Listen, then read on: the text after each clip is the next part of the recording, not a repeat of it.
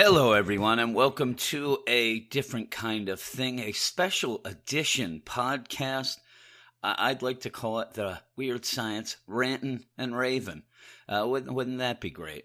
This is going to be just a side deal this week where I go through the rant and raves of the week. There's a lot of them and a lot of time with it, but because of that, we decided to put it as a separate podcast and see how this works. At one point, we were even thinking of having a podcast that would be the rant and raves and the mail as a separate podcast, maybe called Mailbag of the Rantin' and the Ravens, something like that. But again, if you're listening to this is the rant and rave episode of the Weird Science DC Comics podcast, and we'll see how this goes. But because it's the rant and raves, that means that we have to hear a song.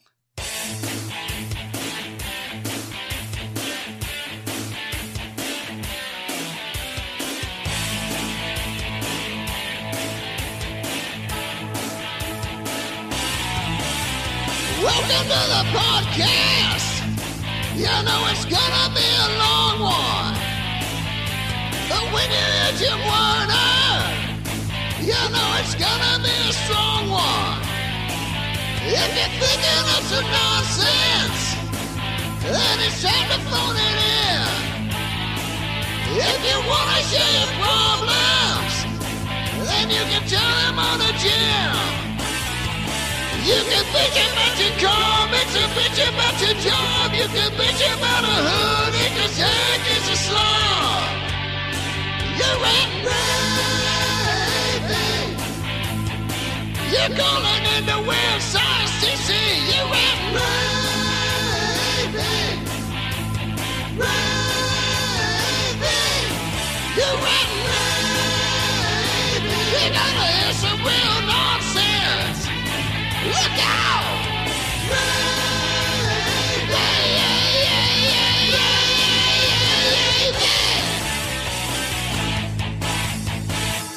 Look out, and this is the Rant and Raves, and we have a Rant and Rave line that you can call 641-715-3900, enter extension 452328, followed by the pound sign. It's just that easy. It is just that easy. Wrong turn, though. I tried to call this week because I was at work.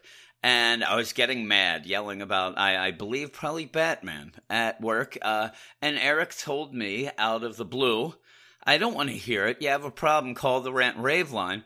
So I did, but something got messed up. And my Rant and Rave did not save. I don't think I hit the pound sign at the end, something, and it got all screwy. And I was mad because it was kind of funny. Eric was just screaming in the background at me. During the whole thing, which that's what made it funny, not me. But we're going to start the rant and raves with the Hollywood Kid. What's up, Weird Science? Coming at you live from Leakslip. Back again. It's your boy, the Hollywood Kid. It is the Hollywood Boosh. It's been fucking ages since I did one of these jokes. Back, you know when it was back in the great Leakslip bread shortage. Yeah, the bread shortage years at Leakslip. In Leakslip of 2018. 2018. Those Way were back. the days. But it's currently... Now he's sitting there eating all the bread he wants, making French toast every 2 seconds. Hashtag NCBD. I'm just back from the Dublin City Comics, the best comic book shop this side of the golden age, 1942. I got a stack of books. Get out of your Batman, your pants. No, I got plenty of books. But most importantly, I got the book of the week, Green Lantern, Kyle Rayner, Volume 2. And you know what we're going to do here? We're going to do one of these live unboxings. It's an unboxing. The book of the week. Now, obviously, audio only. You won't be able to see the unboxing. There's no fucking box at all, to be honest. But it's unboxing of the mind is what it is. It's the Phantom Reviewer. So we're going to do that. But first of all, we'll just kick off the rant and rave. It's going to be a long one. I'm just going to be talking, so if you have a problem... he means his and the rest. You can go and, record one of your own rant and there raves. You go. Or come on down to Leakslip. Alternatively, you can catch these fists if you want to do that as well. Hang on, let me just take a sip of the tea. There you go. I'm going to sip some coffee with good you. stuff. Right. So how you doing, Eric? You know, Eric. Oh no. It's on my mind because No. you know we just had the Patreon then started a month, Hello. you know, so you got that Patreon money Yes. coming in now. Where's State Patreon at? But Whoosh. yeah, so you know, where's these boys' toys at, Eric? You know, now I'm no badass Rockefeller. You know, I'm not paying the 20 smacks, but you know, Yeah. even with the measly money that I give you, you should at least get like a couple of Kinder Surprises out of that. No. You know, so you could have like a live build session on the podcast. That'd be pretty fun. As I forgot to mention, Eric isn't here.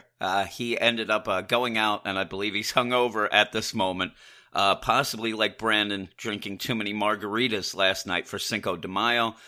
In the side deal, he was going out to a Cinco de Mayo party where his one friend put it out on Facebook earlier this week. Hey, I'm having a Cinco de Mayo party. And his buddy Knuckles wrote, oh, that sounds cool. What day? And they all made fun of Knuckles, which they should. And then you could describe the chocolate to us as well. That'd be pretty Whoosh. nice. Yeah, that'd be good. It's like Eric's and really Jim, here. how Yes. are you doing, Jim? Okay. Very good. Thank Keep you. doing what you're doing, I would say. Oh, And you son of a well, bitch. actually don't, because you haven't watched My Hero Academia yet. So No, I haven't. you know, don't be I almost watched it the other day, but I still have not watched My Hero Academia. doing that, and do be watching My Hero Academia. There Yes. you go. Right, so I'm we going got to leave some- right now and do got some it. good books out this week, actually. I enjoyed Action. I thought that was pretty good. I enjoyed most of DC Nation, except Tom King and Tom King taking a big shit all over Booster Gold. We are just talking about that on the Slack chat right now, and Yes. me and Andrew and Belfast and Simon, we're not impressed. Well, mind you, nobody in the GFC is impressed. Hey, we're not allowed Straight to up. talk But about that. I did enjoy Bendis' story, and I did enjoy No Justice, so I'm looking forward to that next week. Yeah, and we had that on the Patreon, the DC Nation, and I think I'm with Eric, though. Most of the 3 stories, none of them got me pumped up, but, you know, they're just previews, so they were cool enough. And, yeah. Avengers. Avengers was Yes. fucking class. That was good. Me and Trevitt. Oh, we loved Avengers. Everybody It's like in the he's Get savoring it. Go and get that Avengers comics. I think my boy Jeremy, he's going to be getting that as well. Oh, like, I'm not. You know, I'll tell you what. Like, isn't it mad? Like at the start of Rebirth, Marvel was in Civil War 2, and it was pants, and everybody was I don't like, know what that "Geez, means." Marvel is pants." Pants. DC all the way. But like, you know, flash forward to today, right? Yep. And we got the fresh start, and then you got delay comics, which is what I call DC these days. The no start. Or fucking doesn't know how to correct misspellings comics. Nope. So, you know, how times have changed. Wow. But anyway, let's get on to the meat and cheese. Here we sound. go. We unboxed the book of the week, Green Lantern, Kyle Rayner, Volume 2. So what we're going to do is we're just going to... It's just that easy. I'm just going to do sound like effects. the book of the week to me. So, Let's go, you know, Sean. you go into your local comic book shop, you walk up to the people at the counter, and you're like, "Yo, the Hollywood Kid told me I need to get the book of the week," Damn and then right. they slap down Green Lantern, Kyle Rayner, Yep. Volume 2, and they'll be like, "That's 30 quid, please," and you smack down your 30 quid, Like 30 and the quid. next thing you know, you're in for a whale of a time, a roller coaster ride of emotions. You'll pay for the whole seat, but you'll only need the edge. This volume of Green Lantern, Kyle Rayner, Volume 2 to be precise, it collects Green Lantern number 58 to 65, so value for money. But not only that, it gives you Guy Gardner Warrior number 27 to Oh. 28, which is like a 3-parter. Eric really liked with, that. with Green Lantern and Guy Gardner, even though they're both.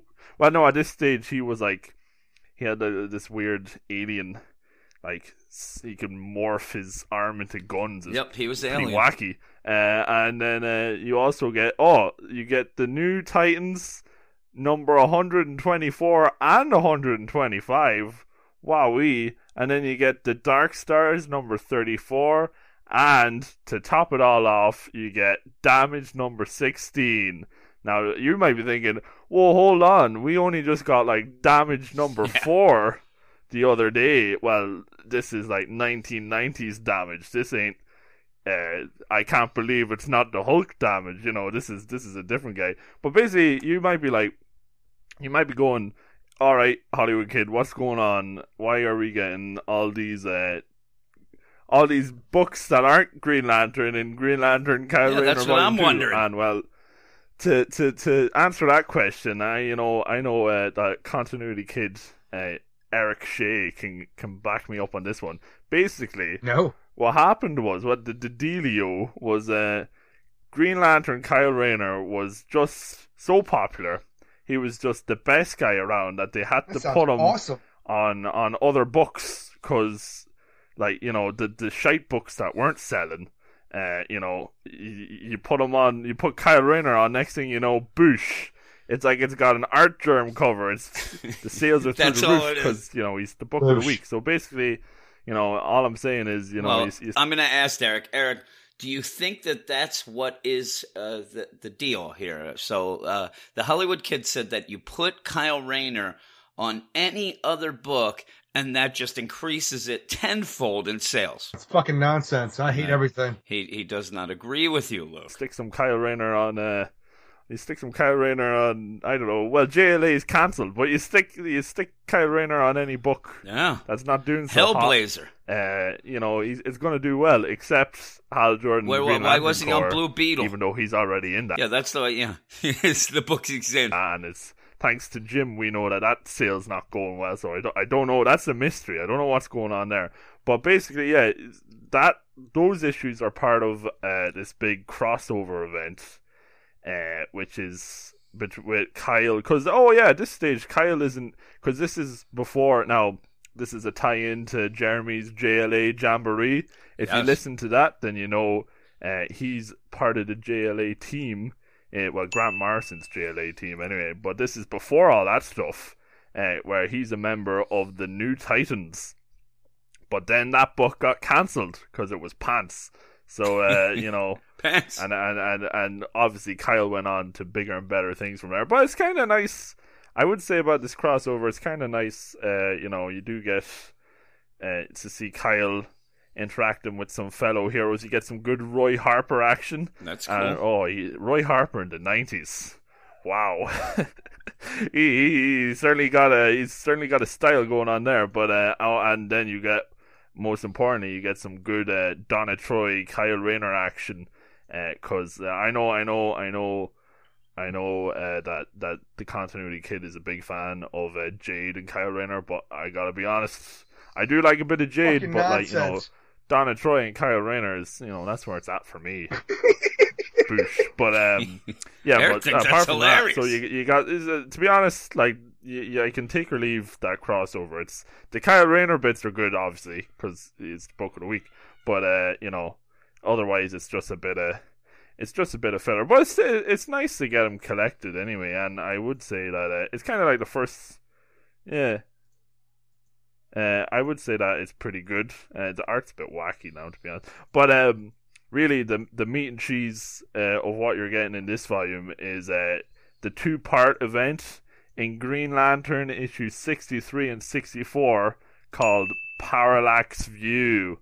Wowee. And I'll tell you what, you slap down that 30 quid, you get 30 quid worth of content in those 2 issues It's alone, not I'm pants. telling you. And that's what the front cover with Hal and Kyle, that's from Parallax View. Oh.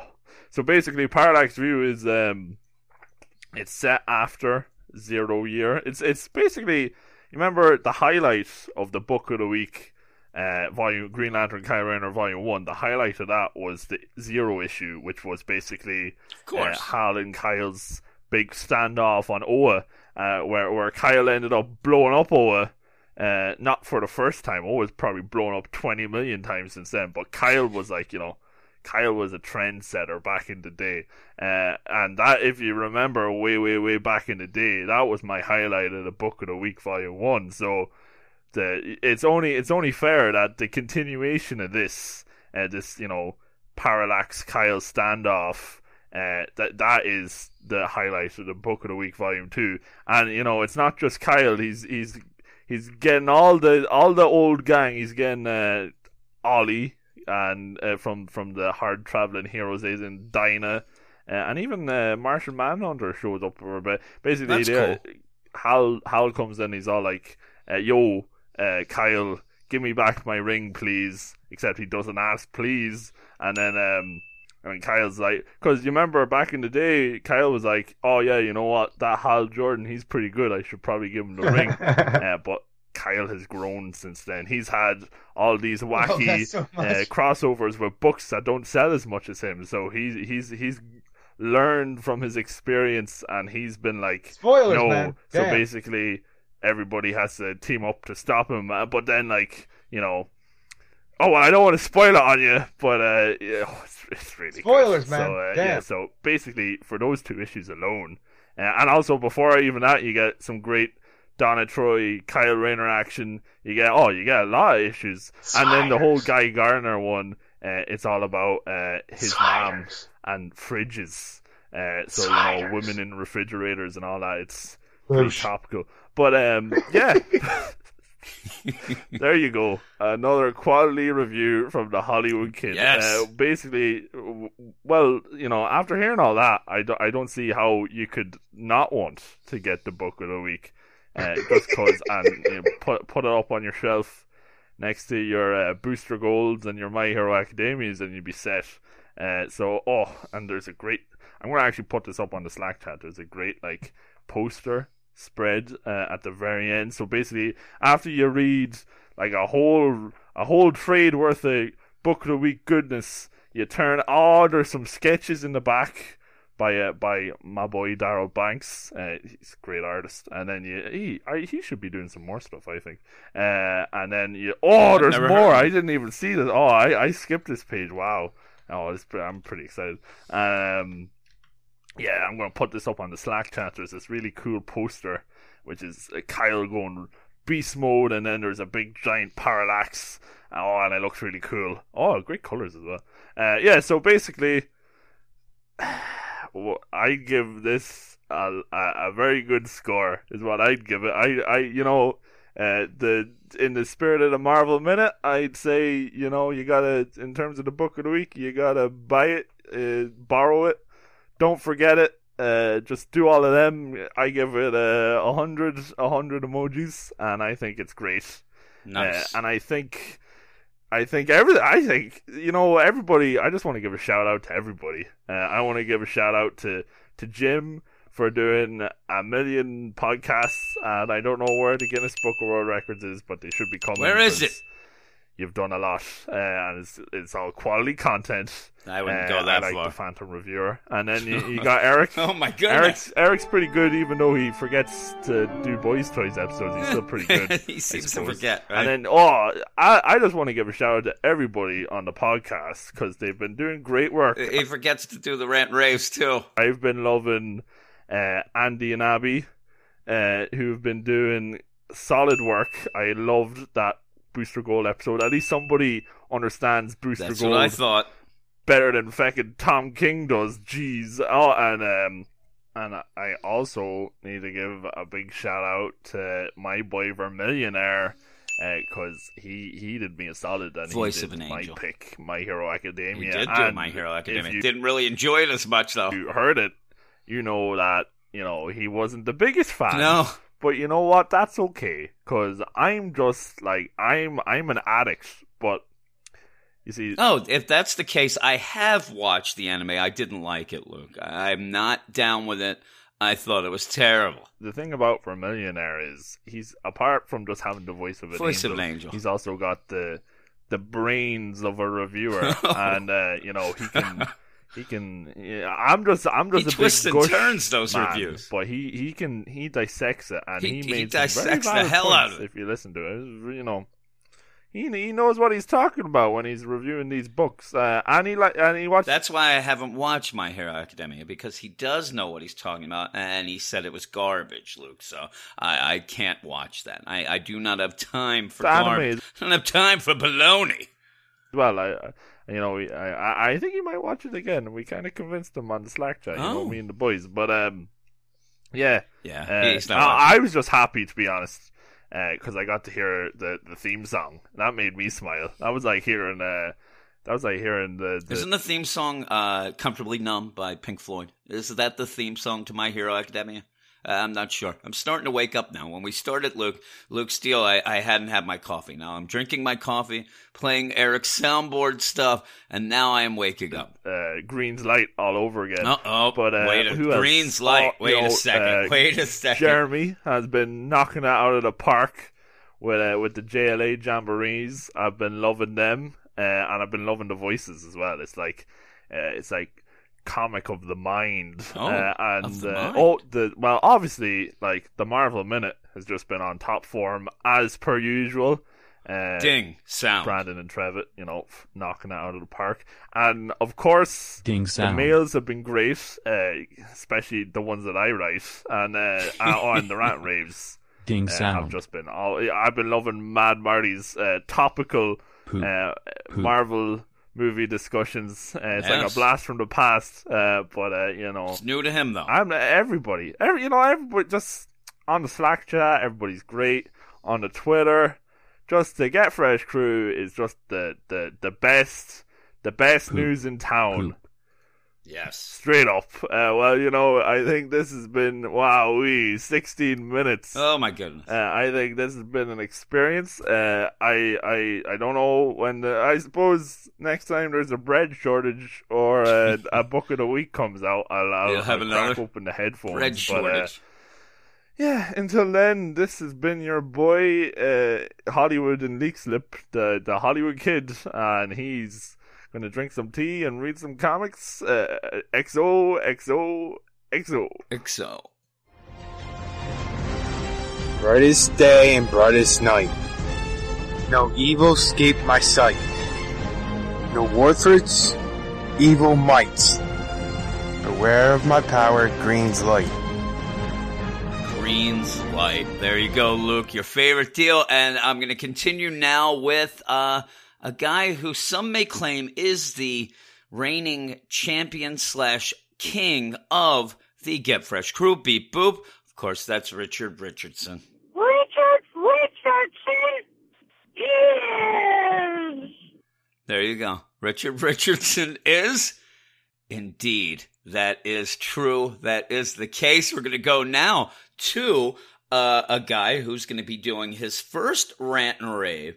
And, of course, I'm talking about... Howdy, Trailgrim. I'm talking about John Wayne. Here we go. Young whippersnapper, how no harm has been done. Young Ben here is one of the nicest boys in the territory, so just put down that shotgun and let's forget it. Fool with Mike. Now, some fists. You all calm down. Boss, he's just a little excited. I know. I'm going to use good judgment. I haven't lost my temper in 40 years. But, Pilgrim, you caused a lot of trouble this morning. Might have got somebody killed. And somebody ought to belt you in the mouth. But I won't. The hell I won't. He can't help himself. He's gonna belt him in the mouth. Well, howdy to my fellow pilgrims of the Get Fresh crew. Whoop, whoop. Howdy, Trailgrim. This is John Wayne for my first ever rant and rave with Weird Science DC. Quickly got to give a shout out to the birthday boys of the weekend, Brandon and Mr. Dancing Mike. Hope you guys have a great one. Enjoy Free Comic Book Day. I saw a bit of Brandon's shenanigans for his birthday, because obviously this was the night after they all went out on Saturday night. It looks like Dancing Mike had a nice cake. Brandon got drunk, started taking selfies of himself, and had some sort of, I don't know, keychain, maybe a sash.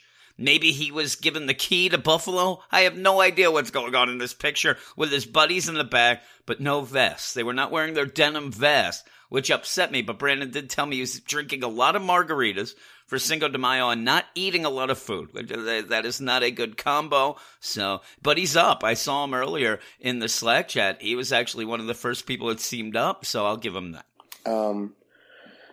But yeah, and then Jim and Eric, I gotta thank you guys for all the hard work you guys put in all the time. Everything for the Patreon, everything like that. Oh my goodness. It's amazing how much shit you guys put out. But you should see my toilet. Like I'll just kind of jump right in here.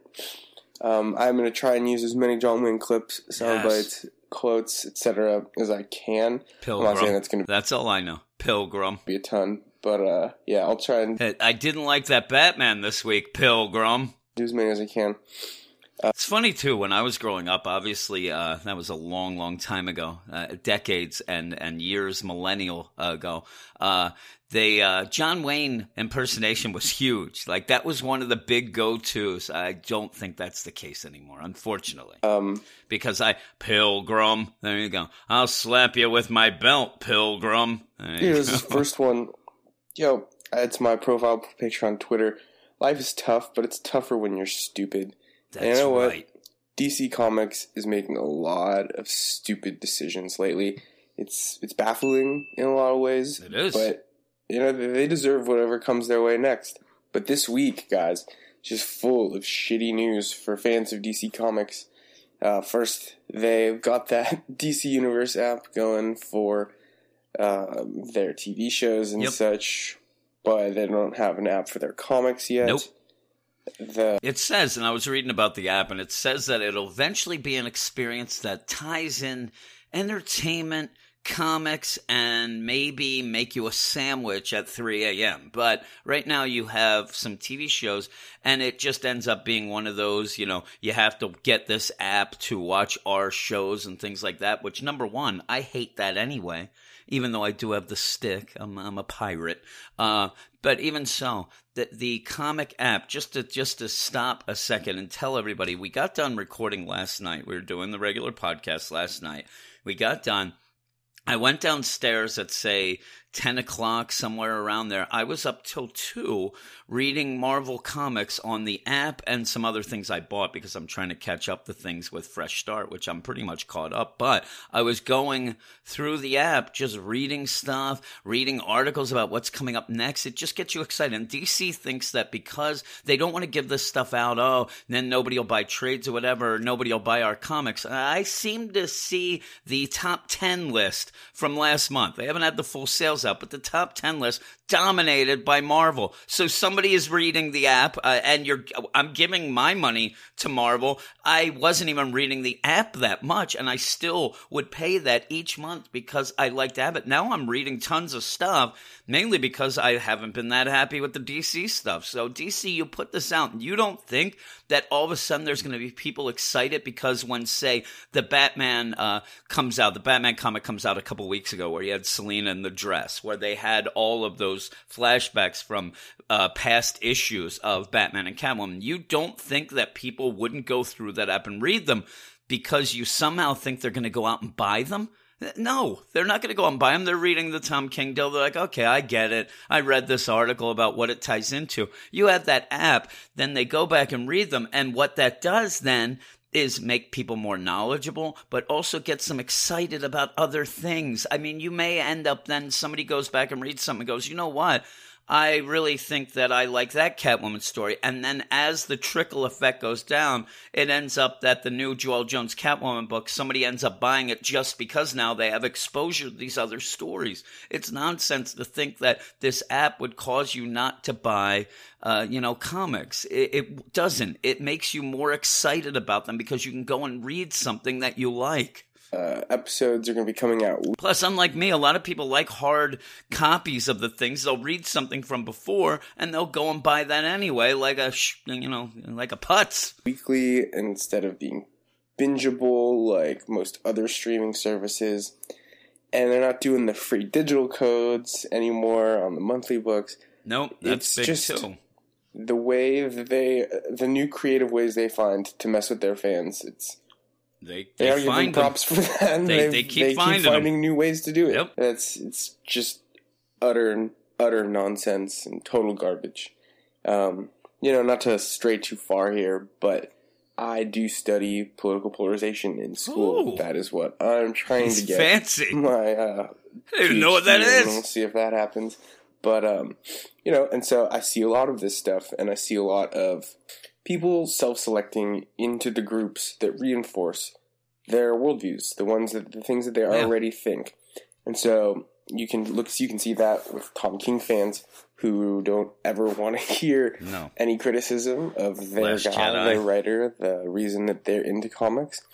But you also see it in what DC's trying to do. They're trying to eliminate anyone that doesn't support the position that DC is just utterly killing it and slaying all things comics lately, which I think everyone in the Get Fresh crew would be able to say is just not true.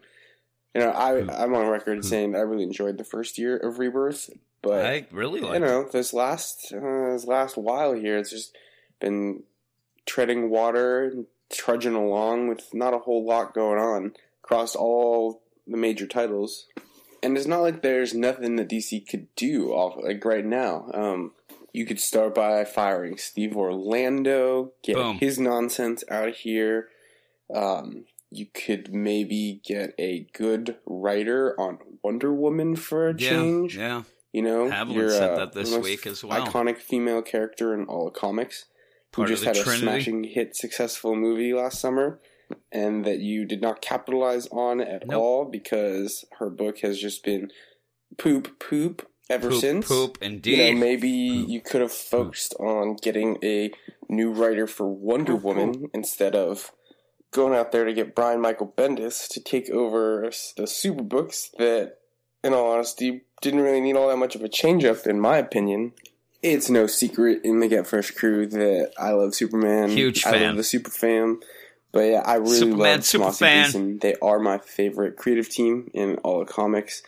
In general, I guess I kind of like family books. Jim, you have Jim books. Eric has Eric books. Reggie has his books. I like family books. So, Fantastic Four when I was a kid was always a big one. Like Family Circus. Like that? Like the Family Circus or possibly the Peanuts? I'm really digging. Although the Parents in the Peanuts not really a family book because they wah, wah, wah, wah, wah. That was not a duck. That was me doing the Peanuts voices of parents. Over there. Or adults in general. Marvel, like All New Wolverine with Laura Dagwood. He likes Blondie. And Gabby, really like that. Miss Marvel was really cool. Yeah, I like that. Family vibe.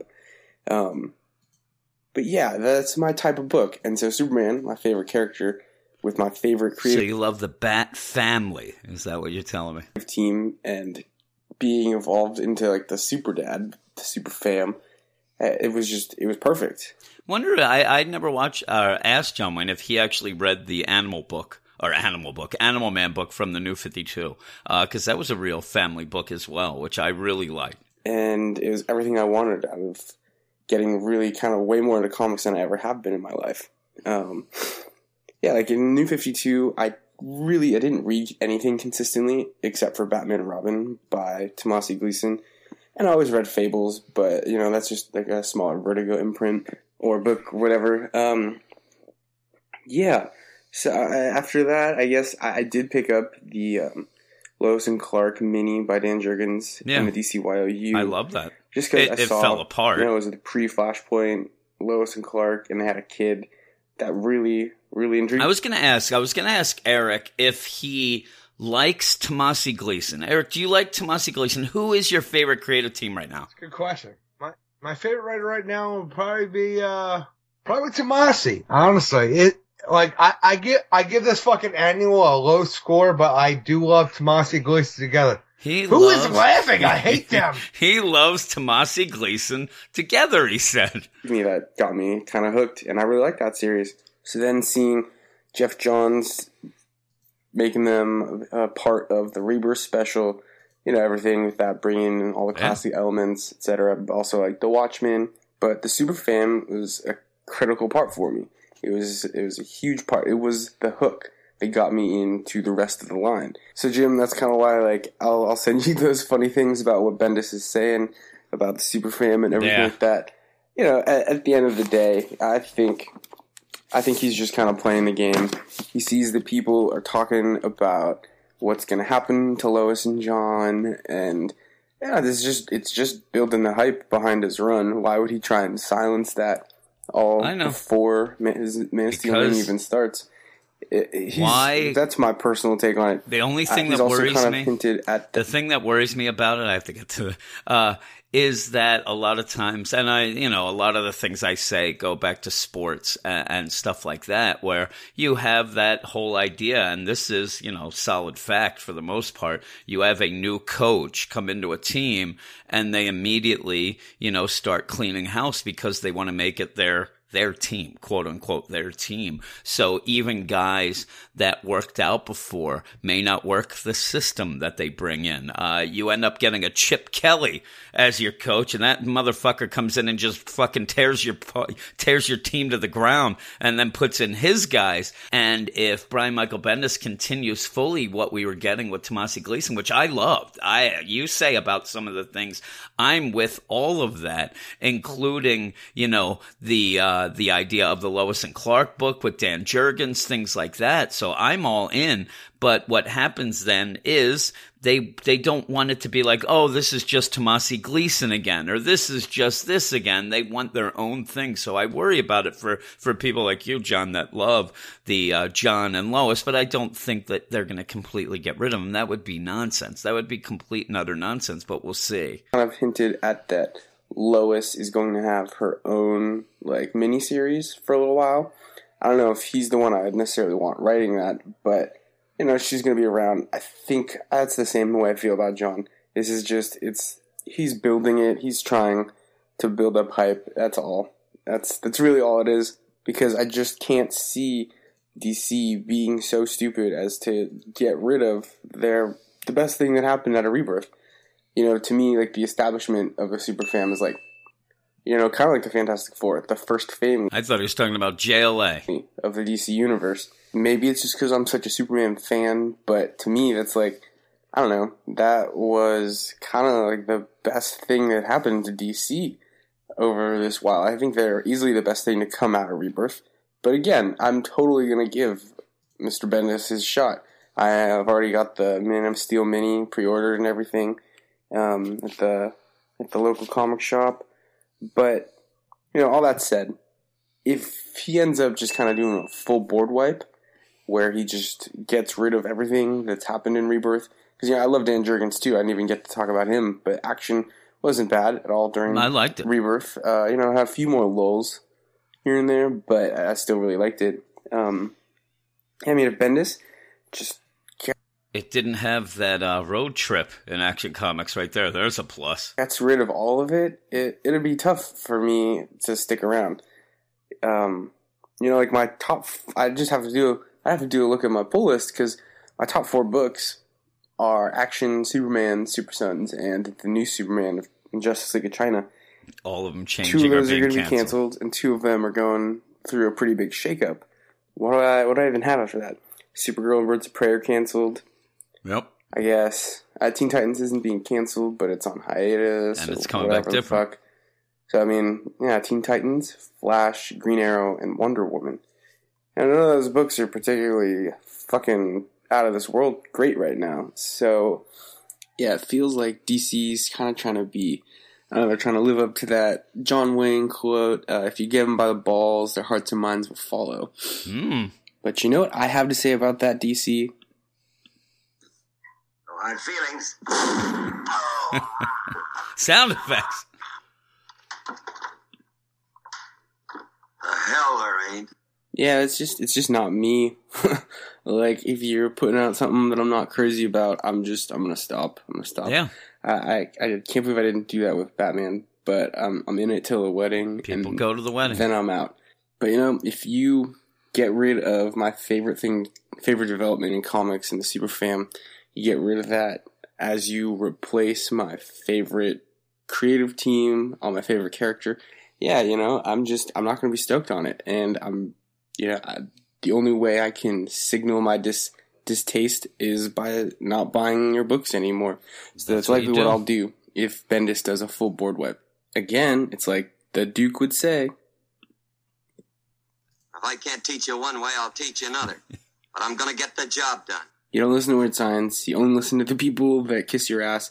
The only way I could show... This is a very sound effect-laden first call. He is going all out. It's funny because he sent me the deal, and he sent me the files instead of actually making it into an MP3 at first. And boy, there's a lot of files. I opened this thing. I'm like, the hell is this that he sent me? I opened it up. It was like 18 million things, and I thought it looked like it was an Audacity, like a file deal, a program, or the setup there, but it wasn't. It didn't jive with mine, so I couldn't make it work. So I had to write back to him and tell him to get it. I'm like, he sent a lot of files. It came in a zip file. Bendis and DC that I'm upset with what they do is by stop buying the books. He would be totally shooting himself in the foot. Exactly for the reasons I've laid out. I'm certainly not the only one that feels this way. Definitely not on the Get Fresh crew, but also just on Twitter, people have been freaking the fuck out about this. He'd lose a good chunk of his support. He's got his own support that's probably just going to follow him from Marvel, but you get what I'm saying. To me, though, all of this kind of loops back around into all of these delays that DC's been having from Doomsday Clock and Metal. And it tells me that the company is directionless at this point. They're rudderless. They don't know what they're doing. They're just kind of throwing shit at the wall and seeing what sticks. I'll give them credit for the Black Label imprint. That seems really cool. I'm really about that. It seems like a good way that they'll be dragging in, stealing talent from the other books. It's like, oh yeah, you we want you to write Green Arrow.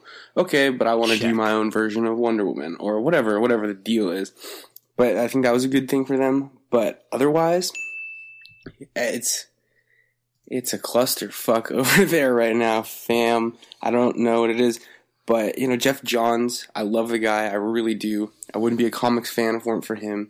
I got into DC when I was a kid with the DC animated shows.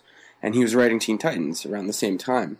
So, he was a perfect entranceway into reading for me.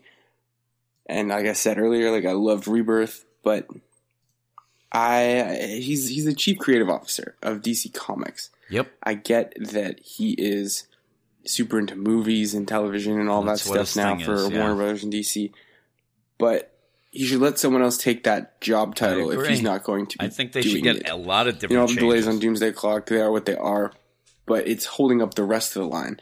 And so then that's why I think you see things like No Justice come out, the new Justice League books coming this summer. That's why.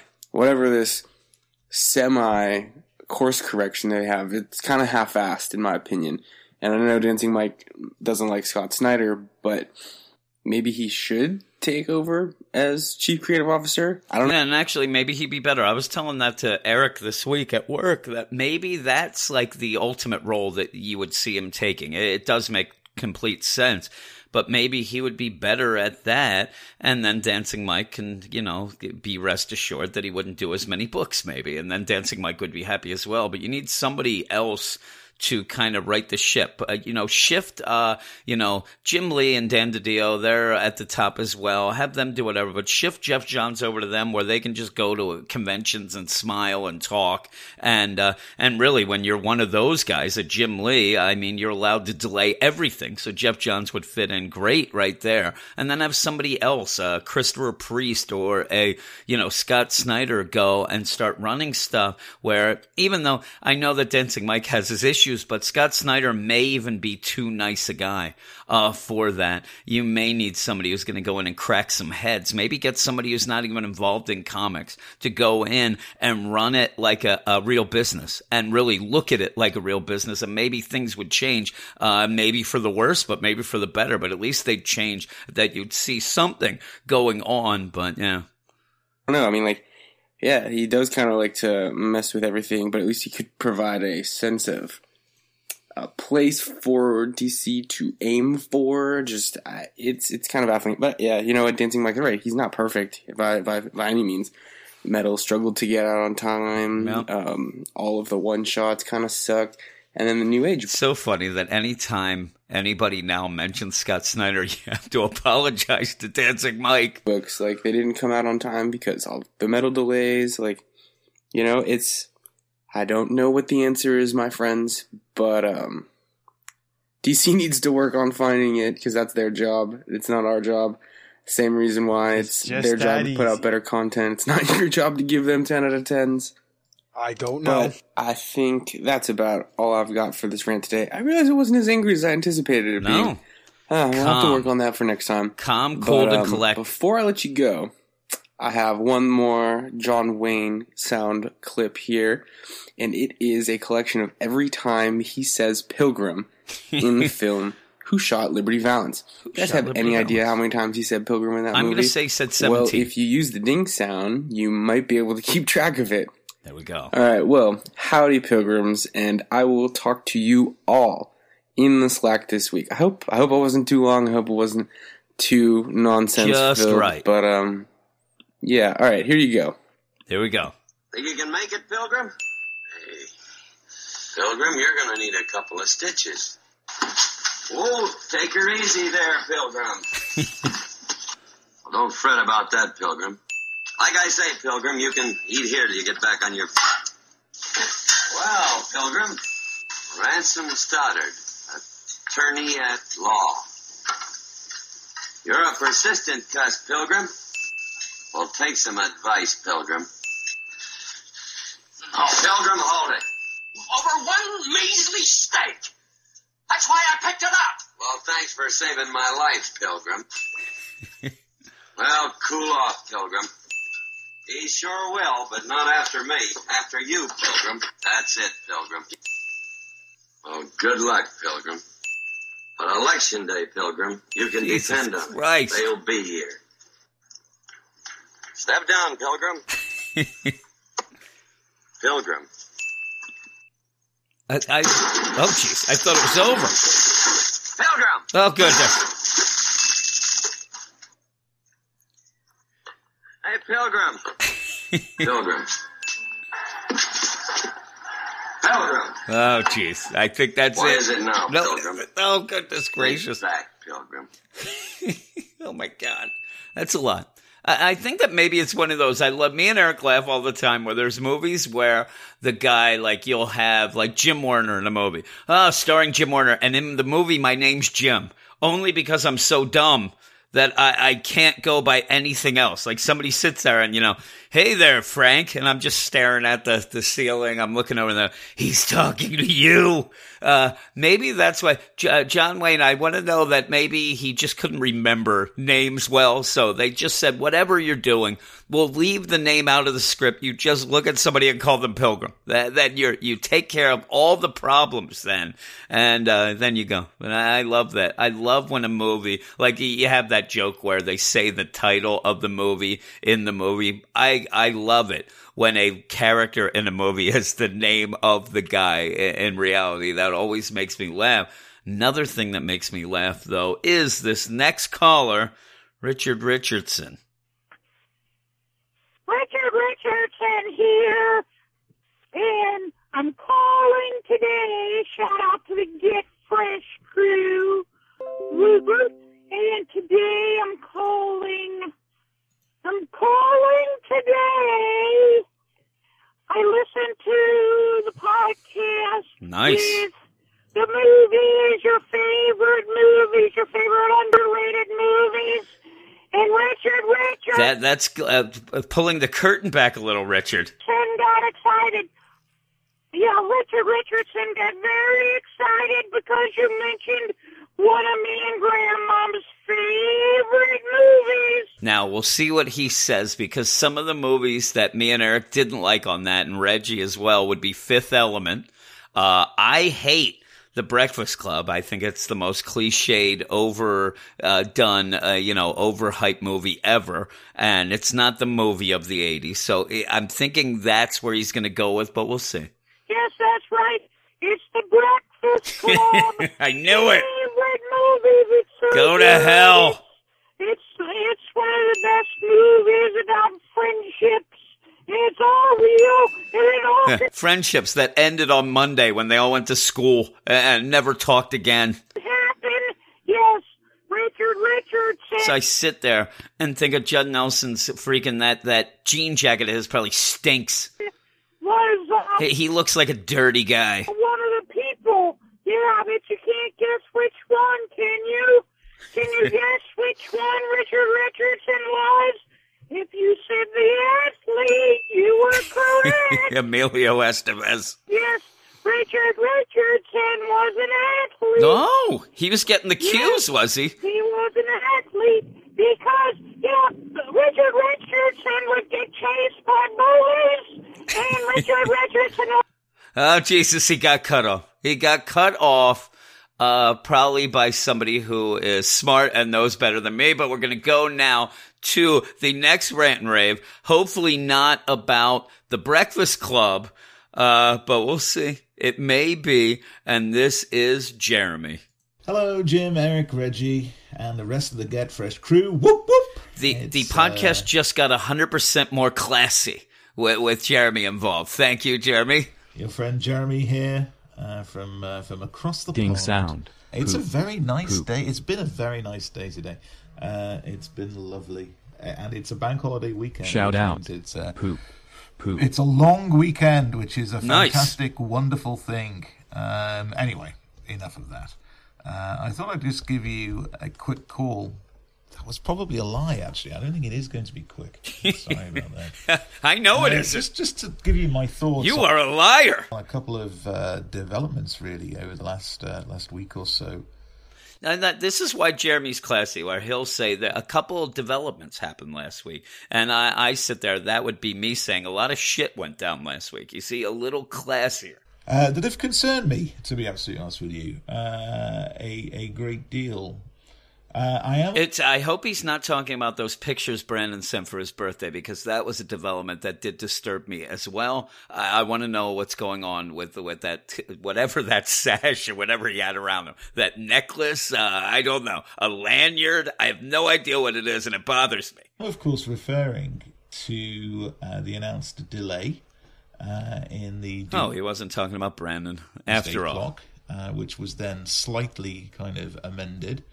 To assure us that issue 5... Yeah, I said that what happened is issue 5 and 6 of the Doomsday Clock, he'll probably say it as well, got delayed. And then they pulled it back on issue number 5 to only be delayed by a week, and then acted like they were the kings of the world, just because it wasn't delayed that much. It will come out this month, albeit at the very end of the month. What can I say, really? I would guess that quite a few people have said... something very similar to what I'm going to say, but I just felt I had to get this off my chest. DC, get your shit together. Ooh, he's talking my language. This is the flagship event that we and I would say we, obviously the people in the Get Fresh crew, but also... Yeah, and with that, Marvel isn't really doing anything big coming up that, would cause... like a fresh start or something. Comic reading fans all over the world have been waiting for this. Yeah. Ever since Rebirth was launched, and you're screwing it up, and it's just insane. As they would say. I can't quite get my head round. I can't quite get my head around this. It's just bizarre to me that you've got creators who are evidently treading water, who were preparing and kind of holding back on stuff, it seems to me, at any rate. I'm with you. In the lead up to this big event, and you're just not following through on one of the most basic things that you as a comic company have to do. It's just insane to me, and you can throw all. I know Reggie put it really. And this is the other thing. If you remember when it was announced, Doomsday Clock, they announced it was going to end around December. And with that, when it ended, at that exact moment, all the other books would have been caught up to it in this year ahead. And then from there on, they would go forward with this, new, a year ahead continuity deal. So what happens then between December to the delayed time when it finally does end a year and a half later? That just means that everything we're going to see is pretty much, made up on the fly and bullshit, because it's not following their plan that they were setting up. And it's nonsense. If anything, this book never should have been. Gary Frank's art's great. Yeah, they're going to keep the 9-panel layout for the Watchmen deal. Unfortunately, if that's the reason he can't keep up, they should have gotten 3 artists and worked. And yes, that wouldn't have worked out where at the end you'd have the trade and they'd all look the same. Unfortunately, that's not as important to me than it being on time. Now, people keep saying, well, it doesn't matter, these delays, because 20 years from now, when this is the story for the ages, nobody's going to remember these delays. We'll all be dead. I'll be dead. But with that, I'm not dead right now. I need my stories to go and get something, and this is what they are leaning everything on, and they have screwed it up royally. Really well. I wish I could find the post on the Slack check, but he was Reggie said something. I remember this post. He said something like, "Hey there, this isn't any good." That's what he said, right? Spot on with what he said about sort of, you've got issues with editors clearly not in control of their talent, clearly not giving 2 hoots about continuity. They don't even give one. And the whole kind of story over continuity really bollocks to that, because the whole reason. Now you're talking Eric Shea's language. That you get, and they tried that in the DCYOU, and nobody really goes for it anyway. So if you're going to have story over continuity, you have Elseworlds stories for that, and you have that Black Label that they're doing now. I like that better, but still, yeah, some of this continuity that they're throwing at us, it just doesn't make sense. Into comics is because it's part of this shared universe. You read a comic and you know that obviously talking about the big 2 here, but you read a comic and you know that it matters. The big 2 are Reggie and Chris, I think. Potentially. He means not company. Only for the characters in that comic, but there's a shared continuity there. There's a shared background. The characters are consistent from title to title, and that nobody seems to care about that. And it really infuriates me. And I think that eventually in this he will get to Steve Orlando. Now that he's saying this stuff, he's starting to really make me think that Steve Orlando is going to be the subject. He's going to be in the bullseye coming up. And if I'm being absolutely honest, it's kind of depressing. You're taking one of the things that makes comics. And you're just saying, we don't need that. Which is lazy. One of the big things that makes the big 2 comic companies as successful as they are, this idea of a kind of a shared reality, shared continuity. You're just kind of putting it to one side and go, oh no, it's the story that matters. No. It shouldn't be an either or situation. Nope. You manage to tell good stories within the constraints and the confines of the continuity that you've established. Yeah, and really, I'll even go a little further. The continuity and the reality of the world you're using. And this is why what he's saying is why I get kind of upset about Tom King's writing, is because he just kind of throws things out there and makes up his own reality, makes up his own continuity. But it's not just Tom King. It's a lot of these other writers, where you have this Booster Gold story and people arguing about if it's good or not. And in the end, all they're doing is saying, a lot of people are saying, oh, I like it because it doesn't matter. I like it because it's going to be reset anyway, and we know that. I like it. And that whole doesn't matter, like this continuity, like Jeremy's saying, it does matter. Make it work, and make it as a writer. If you're going to write, don't be lazy. Learn what has happened before. Go by that. Yes, and then forge your own stories that then later people will reference yours as well, because then that's in continuity. You start making this nonsense. It's like you're making the spaghettis with the syrups. You don't like this. And everybody knows that syrup is better than jelly. But spaghetti sauce is even better than both. So, play the game the right way, and then show how good a writer you are by incorporating it into this universe and not playing it loosey-goosey. And these editors, I don't know what's going on. I don't know if they are fans of comics. I know that I have talked before. There's a guy I know whose dad was a DC editor back in the day, back in the 80s. And he would say that his dad wasn't a comic guy. He was hired to be an editor. But what he would do is he would come home and he'd have stacks of comics and he'd have to read them because that's part of your job, to know what's going on and to become a deal. You have a job. If I get a job to be a fork truck operator and I go into the job, I better know how to work the fork truck. I better know the safety. And even with that of a continuity deal, maybe I should know what has gone on with this fork truck, that maybe back 2 years ago, this thing had a problem with the hydraulics that was never fixed. Well, I should know that because I'm going to have to do my job based on that as well. I don't know if that's a good, analogy, but still, the fork truck driver. I don't like driving the fork truck, so when I get on it at work, you know that I'm on the fork truck because I lay hard and heavy on the horn. I am one of those idiots that has such bad ADHD that I get on the fork truck and I am laying on the horn, especially if I know Eric's in the warehouse and I'm going around this one corner that we're supposed to, you have to beep around the corner. There's the thing. You have one of those big, if you picture one of those big round mirror things there so you can see. I can hear Eric doing whatever he's doing in the thing, and I will lay on that horn a minute and a half before I even get near him, and even stop at that corner and stop just laying on the horn until I see him through that mirror coming. He starts to come around and then I fly out and almost hit him. Oh, hilarious. It's not that difficult. And do you know what? Do you know what's really annoying?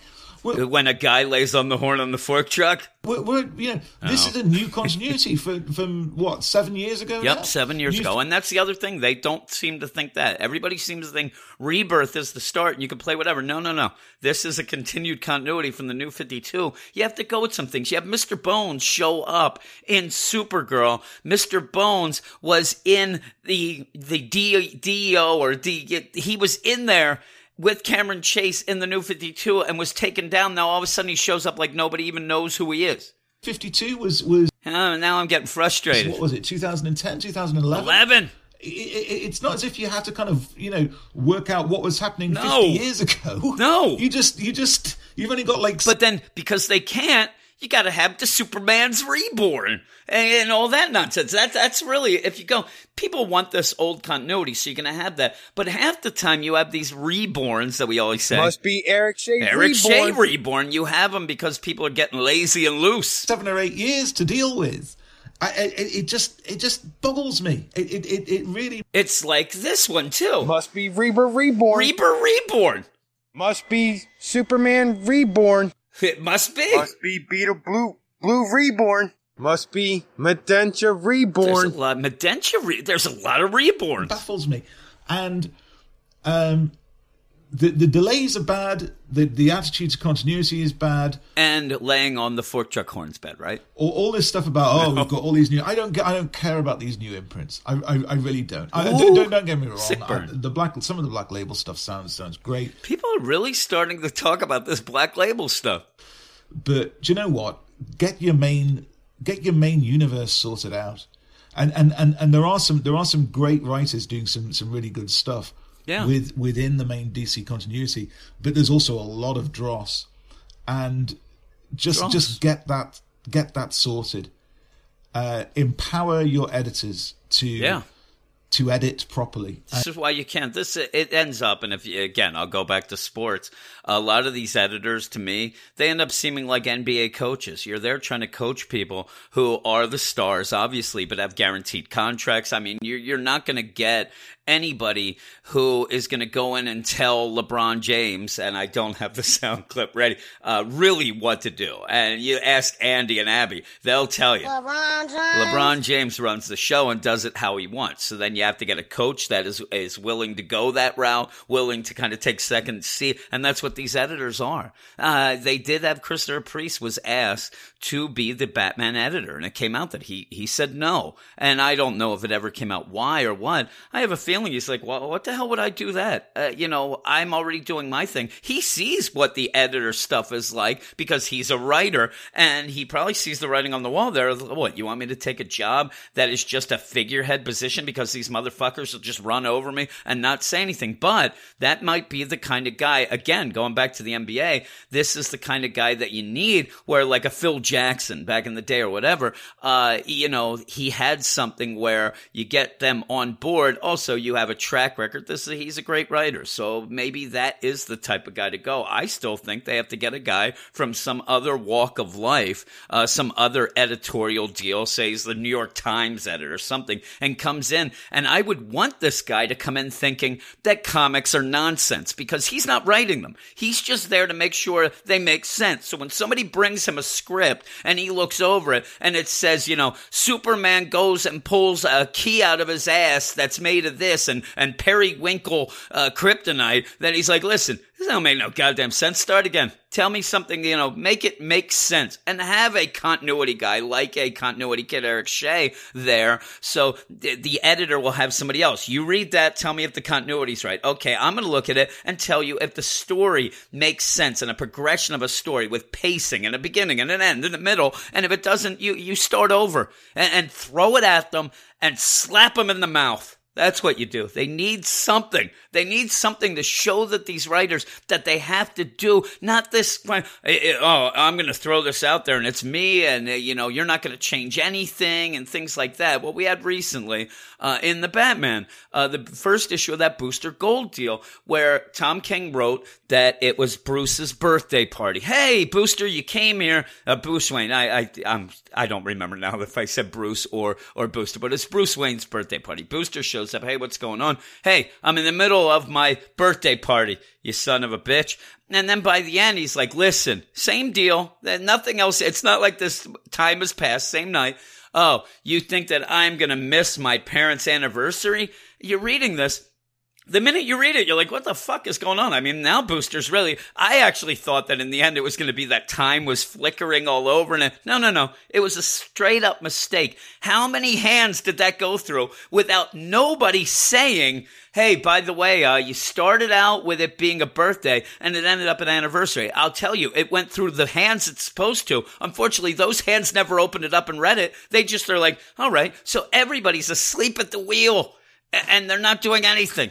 And to direct the flow of the stories properly, and to make sure that the continuity is right from issue to issue, and just get it sorted. And as far as Doomsday Clock is concerned, this is just ridiculous. It is ridiculous. It should be a monthly. Don't be so ridiculous. Is what they series. Should say. It should be. It should have pride of place on the comic racks. It should be an event every month. It should be an event coming out. There should be excitement about it. There should be buzz about it. I don't know who's responsible for the marketing of DC's comic line at the moment, but man, they need a talking to. A case in point. I mean, again, Dark Knight's Metal. It was delayed. Then you've got the new age of DC heroes coming out of that, and Reggie was right. He talked about it on his post on the Slack chat. It comes out in dribs and drabs. There's no impact. You want to hit the stands with 4 or 5 of these titles launching straight away. And really kind of grabbing the reader's attention. Yeah. And I'll tell you something else that is really beginning to annoy me.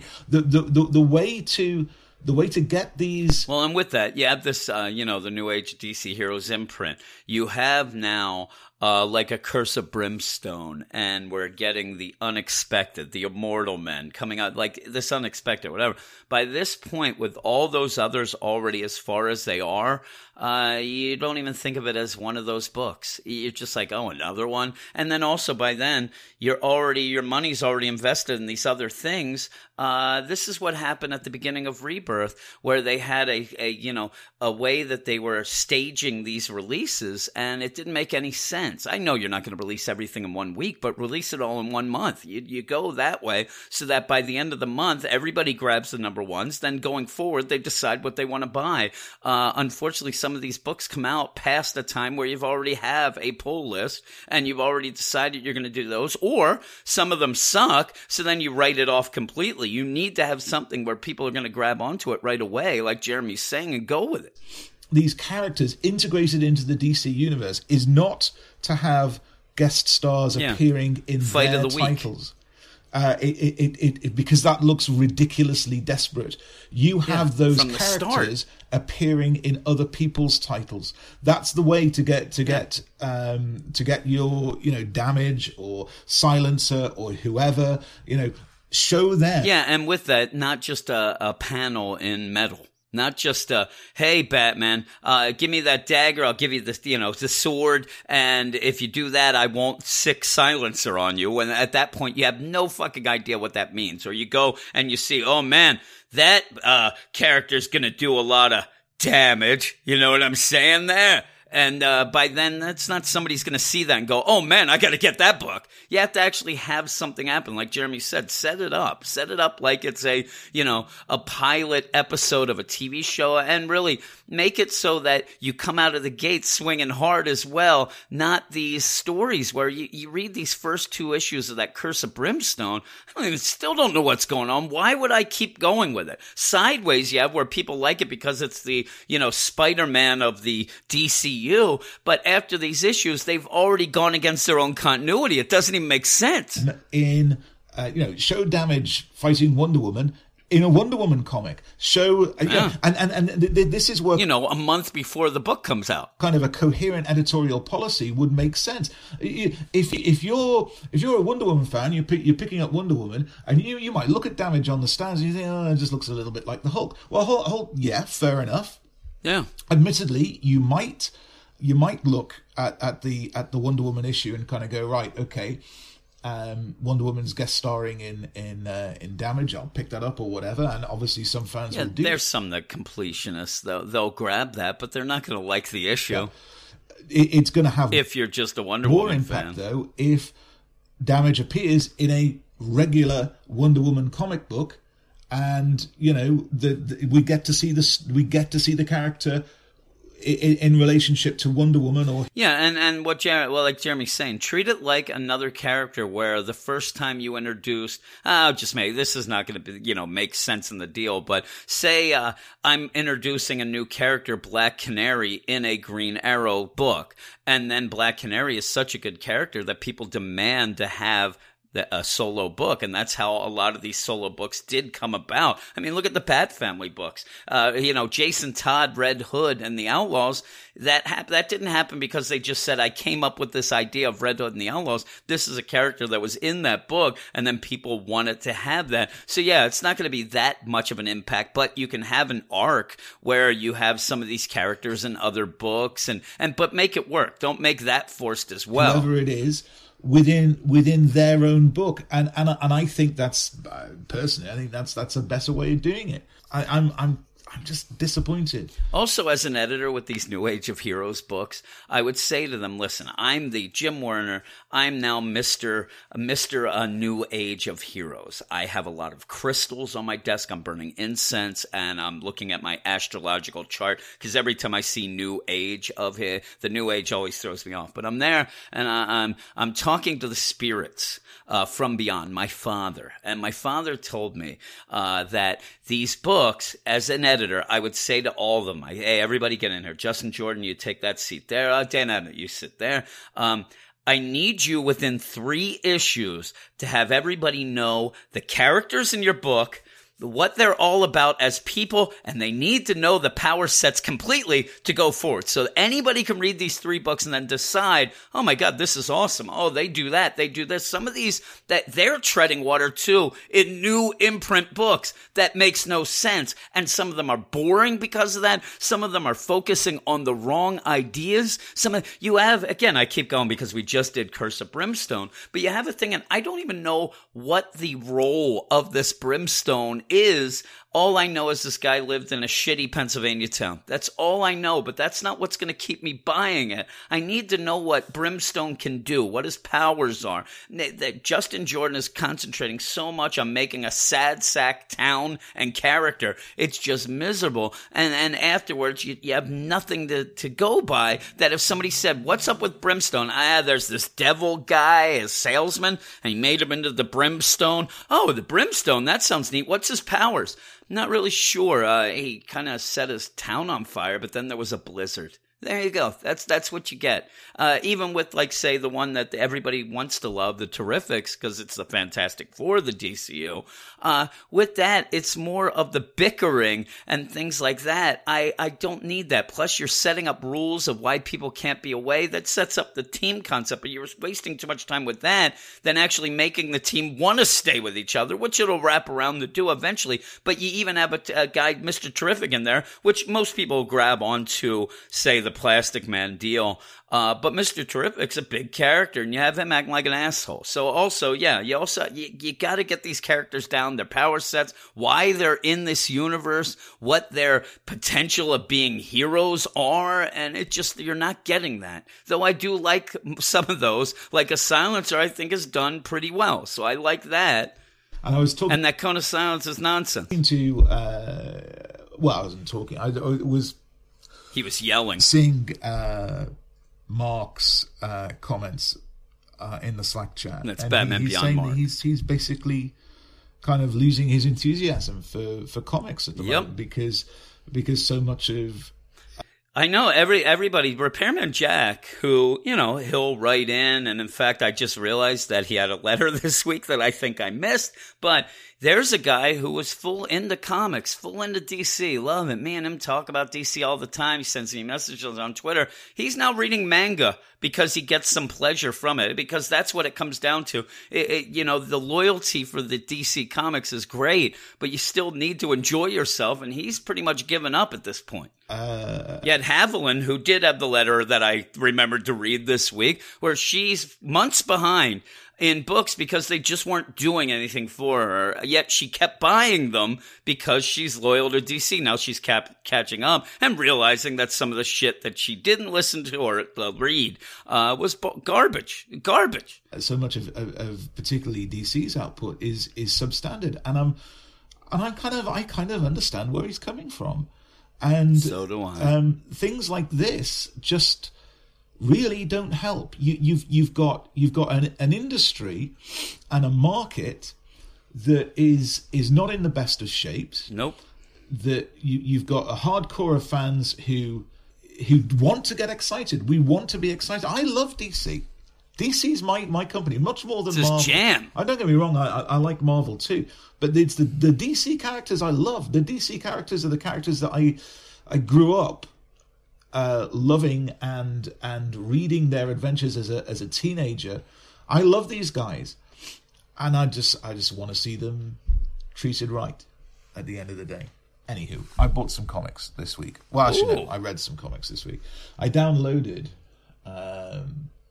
DC Nation #0. Yep, for free. It was okay. I got into a little bit of a discussion on the Slack with Simon about the Joker piece. It was okay. I kind of liked it. I thought Clayman's art was amazing. Yeah. Really, really scary, mental looking Joker. Just wow. That is a truly psychotic looking and terribly frightening person. The Superman thing, the Bendis story, it was very, very wordy, but I kind of sort of like what I read. I don't mind Bendis. I know some people view him Brandon as the comics equivalent of Beelzebub and what have you, but he's he do you hear me, he Brandon? Does rely on sort of relatively naturalistic dialogue. Yeah, it's funny because now I've been reading a lot of things. I was reading Invincible Iron Man, and I do get what Brandon's saying. A lot of times what he does, unlike like a Tom King will repeat things. Tom King will be like, I don't know. What? I don't know. What? I don't know. Brian Michael Bendis has this, he has that dialogue where people end up repeating the concepts of what they just said over again. And when you get through a couple issues that have that same thing, like each issue will start with like this dialogue that kind of is more of a recap dialogue, but instead of a narration, he wants to do it through a dialogue deal. And it does get a little annoying. I will give them that. I read a bunch of issues in a row last night. And when you're reading them all in a row, boy, there are times when you have just a character repeating stuff that they already said. Like I said, a couple of the words will change, but it's still the same concept. And it really does get annoying. So I'm a little bit more worried, though. Still like the stories. I like the stories now. They take a little longer because of that. But hey, people love, say, Aquaman, and that story hasn't changed in 6 years. So, if you're patient enough, I think that it does pay off. But yeah, the dialogue sometimes does get a little over the top. Perhaps a bit too much. And there was certainly some of that on display in that story, but it was okay. It was inoffensive. I really liked the No Justice story because it's insane, and it kind of like Crazy Eddie. Insane. And I know that I don't know how many people know what Crazy Eddie is anymore, but look up Crazy Eddie Insane on YouTube, and then you'll see something that me and Reggie took great joy of throughout our youth. And lots of people, it seems to me, at any rate, are kind of being a bit reserved, shall we say, about these books. I kind of like it. It's cool. It's hokey. The whole. I do have to mention again, Snyder shows up, and you got to apologize to Dancing Mike. Kind of breaking through the source wall. I like that. There's the bit in there where sort of Aquaman. One of them is talking about what Aquaman said, that it's like, the universe has been like this goldfish bowl for so long, and now with the source wall broken, it's like putting the contents of that goldfish bowl into a wider kind of lake or sea or whatever, and I kind of like that analogy. And the notion of kind of the Justice League sort of forming these ridiculous teams to fight specific threats that are kind of universe shattering on a regular basis. I kind of like that, to be honest with you. I'm in for that. And the art looks amazing. And having Celestials turn up at the end was nice too. I know they're not really Celestials, but I also know that they are. They are. And then we had I even mentioned that at the end, didn't we? Good old Steve Orlando. Here we go. Hell. Right.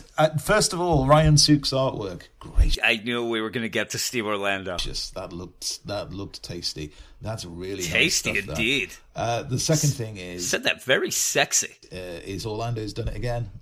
He's taken a really kind of interesting idea, and he's made it terribly banal by butchered it, telling you all about it in his clunky, slightly pedestrian dialogue.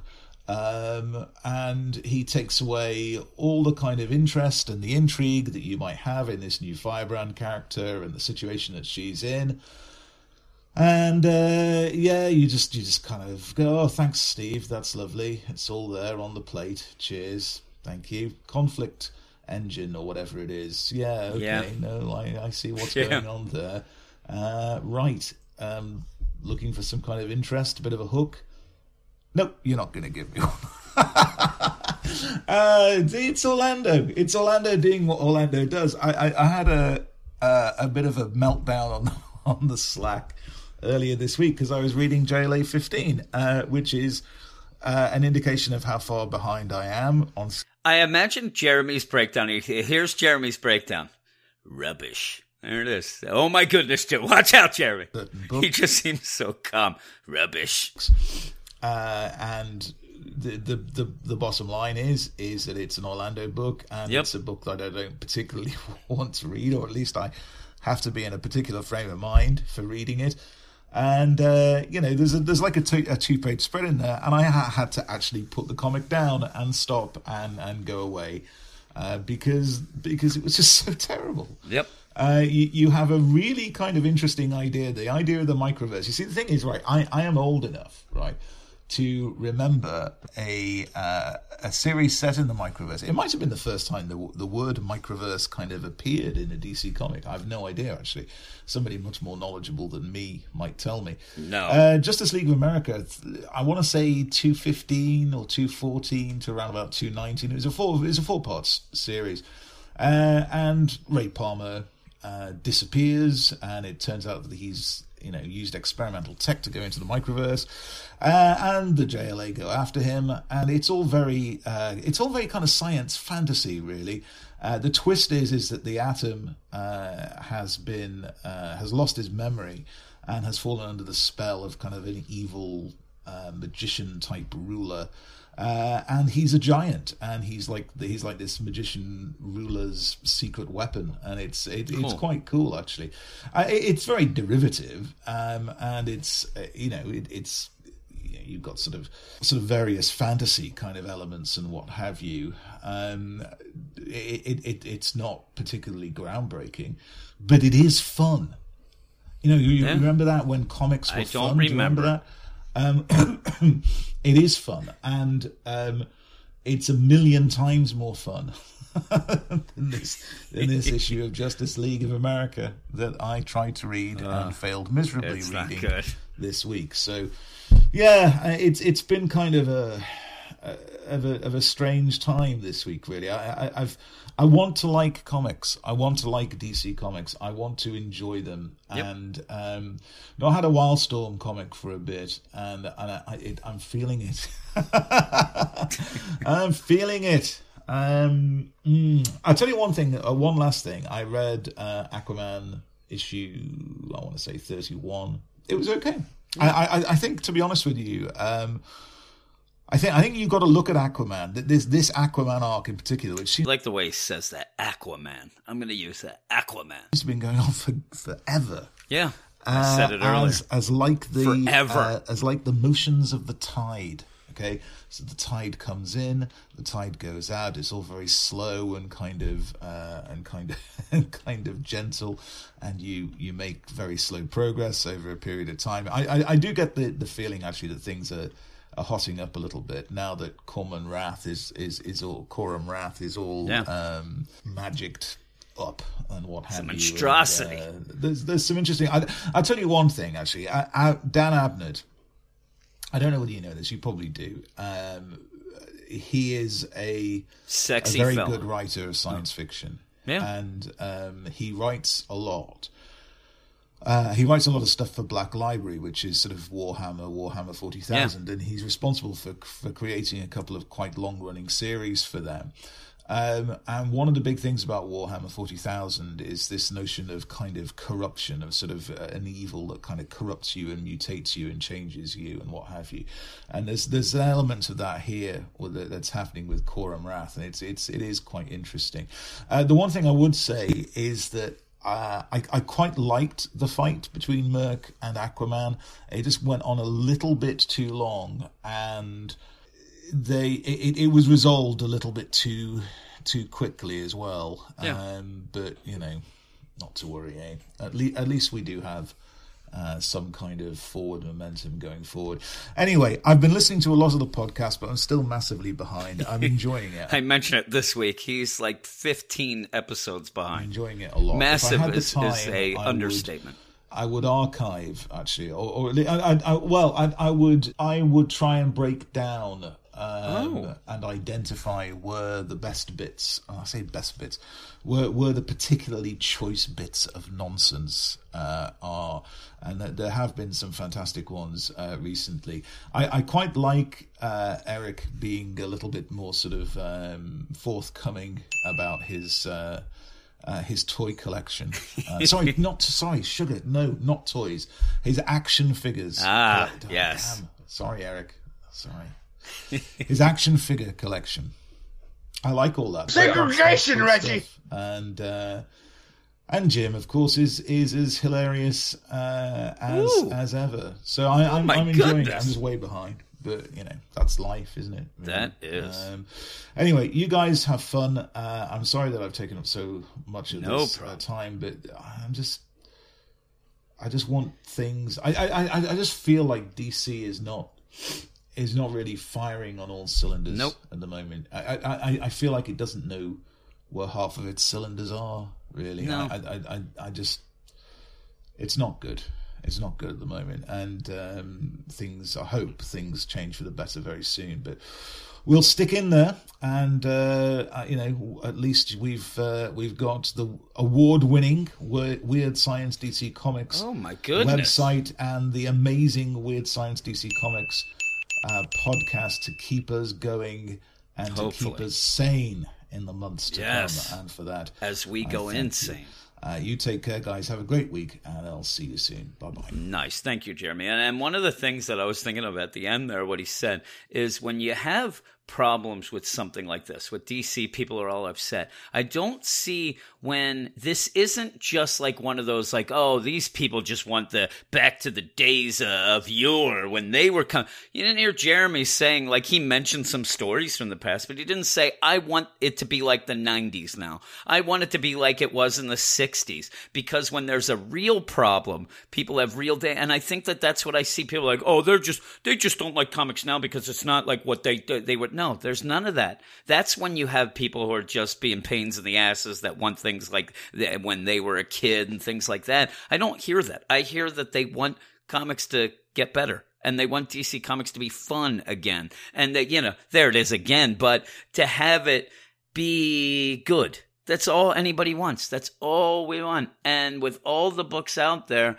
it can't just be like one book. Like, I like Deathstroke a lot, or you like, I like New Superman, or whatever like that. We need to have, number one, the big books. You need Batman, the Superman, and the Wonder Womans. You need them pretty good, so that from there, it trickles down. And just get writers who are writing good stories. And there's a lot of people out there that are wanting to write, and maybe that's one of those things, but yet they have that workshop, and then they kind of get some people. It seems like Scott Snyder's the only one who will grab people from this workshop or from his things to go, but unfortunately those haven't been good either, so I can't say that those that's the solution, but we need something, and maybe it is some new voices, and some new voices that can be guided in a better way.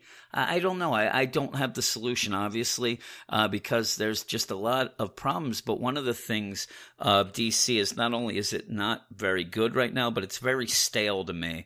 And they aren't taking as many chances as they would in the types of books that they have and things. And that's possibly why that Justice League, No Justice, does intrigue me, because that seems like something that's at least taking a little chance, having some fun with the teams, whether or not it's good, whether or not you like Scott Snyder or not.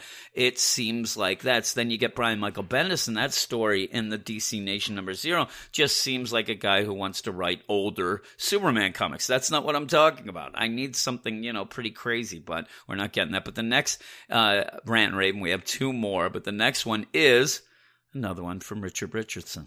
Richard Richardson again. It's this cheap cell phone. Remember, he got cut off. Cutting off. I don't know why. I was in the middle. See, that is continuity. Richard Richardson is maintaining the continuity of his theater of the mind. My story, a bully would chase me. I'm the athlete. I'm a very believable athlete. That's my favorite movie. I know that Jim loves that movie. Yeah. He watches. He probably just watched that movie again today. I'm never going to watch that again unless I'm forced. Breakfast Club, of course, he's talking about. But I would go down right now and watch 16 Candles. That John Hughes joint, that's my jam. I'll go down there right now. You don't even threaten me, Richard Richardson. I'll do it. They cuddled and watched the movie together. I'm sure that's what happened, because they love that movie. Oh, Richard Richardson has got to go. We will see you when we see you. We'll see you. We will see you. And I thought he was going to say, on the 7s, but he did not. He ended up ending that, so I'm going to have to find that sound clip so that we can end that with that. See you on the 7s. See you on the 7s. And we have one more Rant and Rave, and if you have been keeping track at home, you will know that that would be Dancing Mike. Hi, Jim. Greetings, Erica. Hello. Erica here. Hello, Mother. Yes. So first of all, I need to give a shout out to the Get Fresh crew. Beep, boop. Roger, Tower, this is Whiskey Sierra Delta Charlie 174 requesting a whoop whoop. Over, Roger.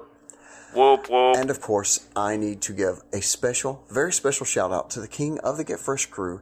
He is universally beloved, Richard Richardson. Richard Richardson here. Long may he reign. Yes.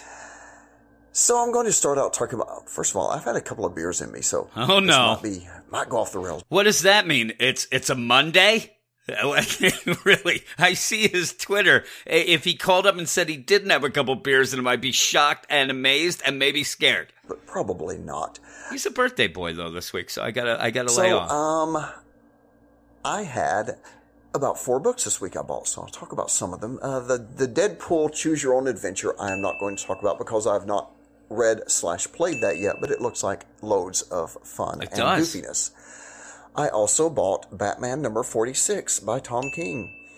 And Booster Gold is still a retard, and it's an awful, terrible story that makes sense. It's beautiful art, but the art is depicting Tom King's bullshit. Yeah. So 4 more issues, and I am dropping that because there's no need to spend $6 a month or more if you count out, I'm sure, issue 50 will be a lot of people are talking about this, that really I do want to see what the sales are after 50, because usually a issue like the wedding issue coming up would be one where you would think that it would carry over to get more fans. But boy, I have heard more than a handful of people that are just waiting till at 50 and they're bailing.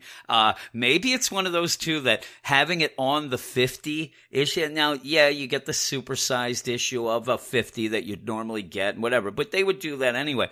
Maybe that clear cut, concise 50 is a wrong deal because people are like, okay, I got 50. That's good. That's a good number. If it was like issue number 63, I don't know that. Well, I'll go to 75. Just I don't know if that's the case. I used 63 because one of the years that I played hockey, a team I had been using, I was usually number 93 throughout my hockey deal. That was the house number where I grew up. The street I lived on, we had house number 93, so I'd always go with 93.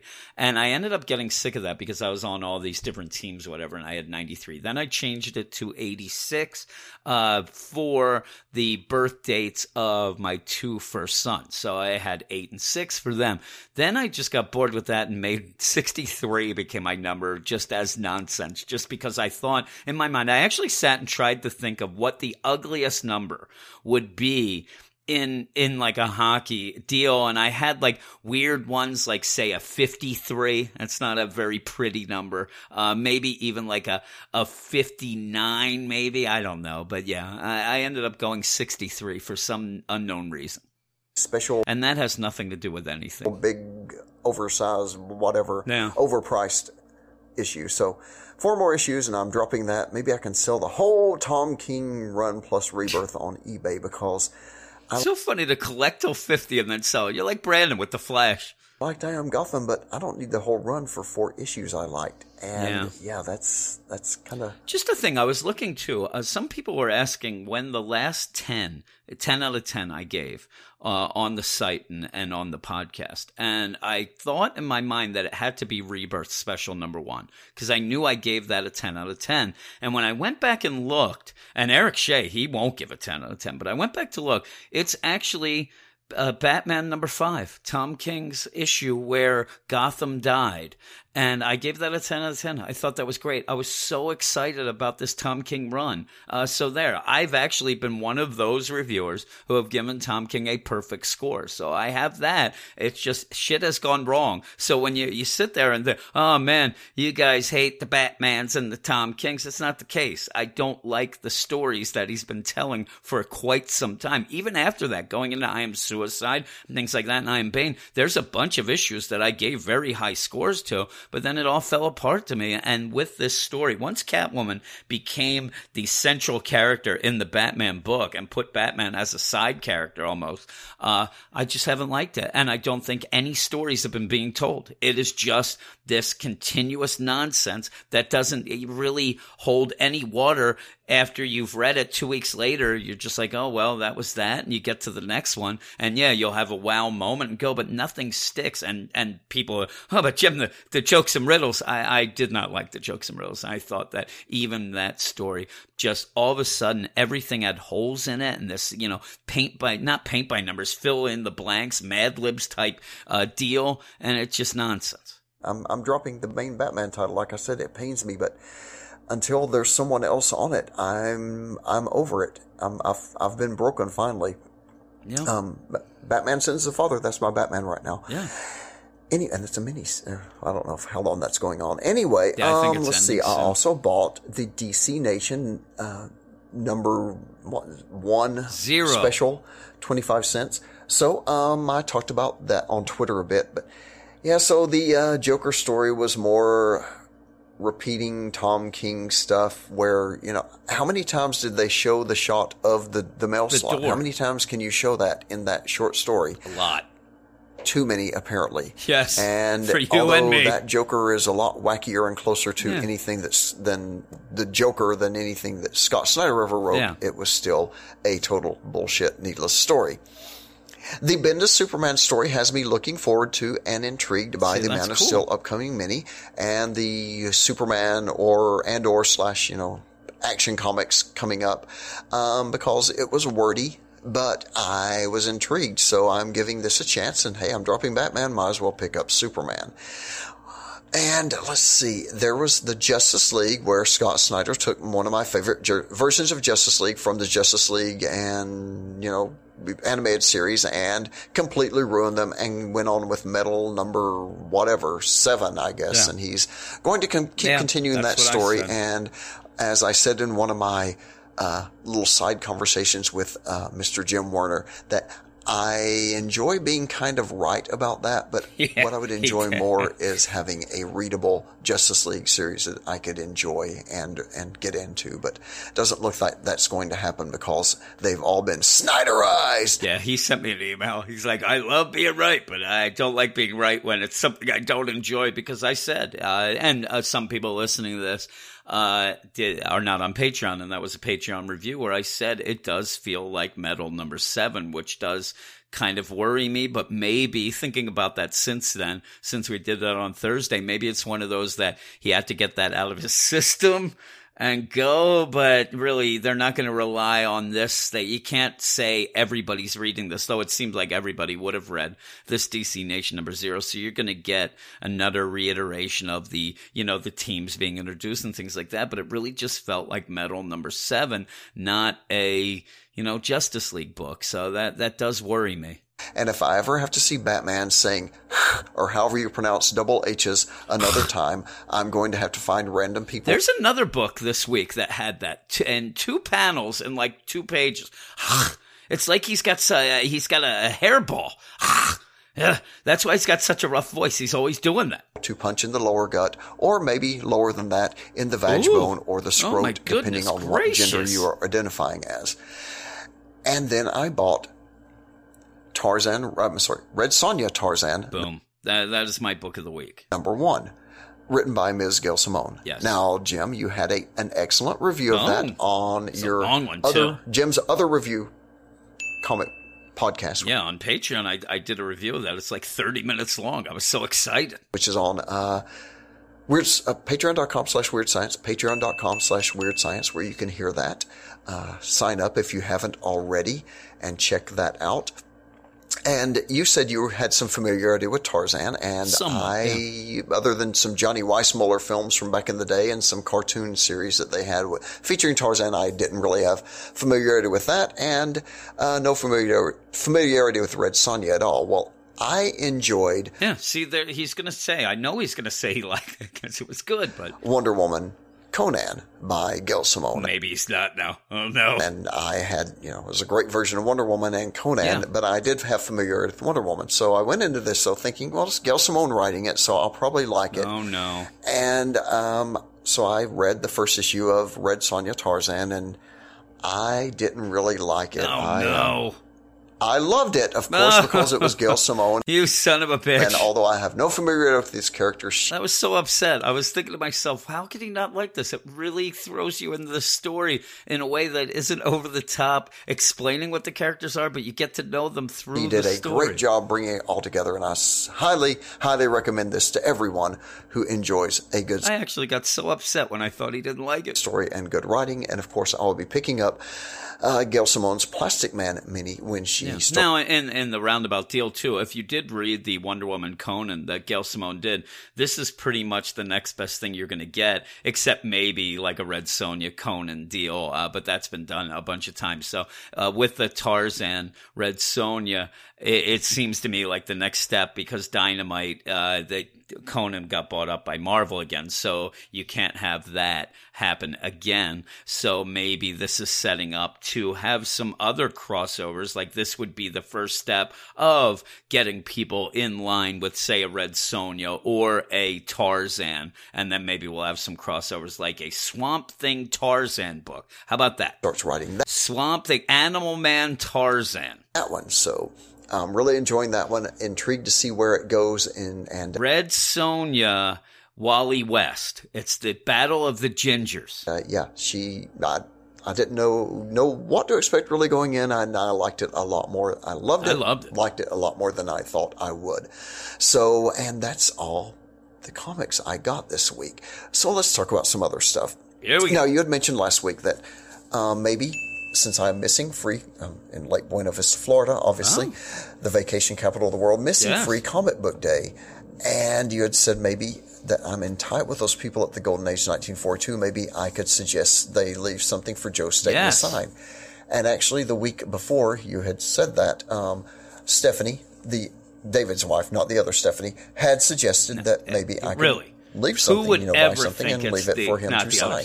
And so I actually went in last week and looked at some things. There was, he did Love Huntress Power Girl. I found a really good, Huntress issue that I thought would, and then David looked up the price. It was $155, which is too rich for me. So I did find. How dare David think that you're going to go with that? David usually knows you, Dancing Mike. David is a sensible man. A Green Lantern. The worst is when you ask somebody like that, like he owns the comic shop, and you're like, oh, that's cool. How much is that? $155, and then and I always feel bad, like, I got to make up some excuses and stuff. I know Dancing Mike, he's a straight shooter, like, no, that's a little too pricey. I'd be, well, let me go out to my car and call my wife, and then all of a sudden, you hear me driving off, never to return again. I get so mad just talking to people. I go and get a coffee, and I go in there, and I'm like, I'll have an extra large coffee with extra cream and 2 Splendas, and they'll be on the thing. Don't you usually get 4 Splendors? I take off because for some reason that makes me uncomfortable, and then I go. Number 135 for a much more reasonable price. I think it was like $350. It was from December 1980. Dr. Polaris Conquers the Universe, and it has an Adam Strange backup. Nice. So you've got Dr. Polaris, you've got Green Lantern, Hal Jordan, and you've got Adam Strange. And triple threat, it was triple inks, change. Pencils, and cover by Joe Staten, because there were... He has on his website, Joe Staten actually has a searchable, sortable list where you can see where he did the cover, the inks, the pencils, the story, whatever. And so I wanted to get something because there were a lot of things that he wrote that were really good that had like Dick Giordano covers or something like that. So I wanted something, since he's going to be signing the cover probably, I wanted something where he did the cover art. So he did cover inks and pencils in that, and it looks wonderful. And I will be getting that signed. And he's not charging for signatures, but he is taking donations for a charity, which I think helps older artists out. That's and awesome. So I did donate $20 to that. But it will be worth it to my get goodness. a nice signed Joe Staten inked pencil and cover issue. Nice. So, and hopefully I will meet him at some point in the future when I'm not going away for Free Comic Book Day. And then there's something else you mentioned last week. Now, I usually don't play any part of the podcast for Mrs. Dancing Mike. Oh. But when we were talking about the International Flower and Garden Festival at Epcot... That is smart. That's a smart thing. Do not play it for Mrs. Dancing Mike. I did have to play that for her, and we both enjoyed waves of derisive laughter when you called it a flower show. Yeah. Now, Jim, I don't know if you know this or not, but... I'm not going to know it because I called it a flower show. Walt Disney World, the resort, has about 20 million visitors per year.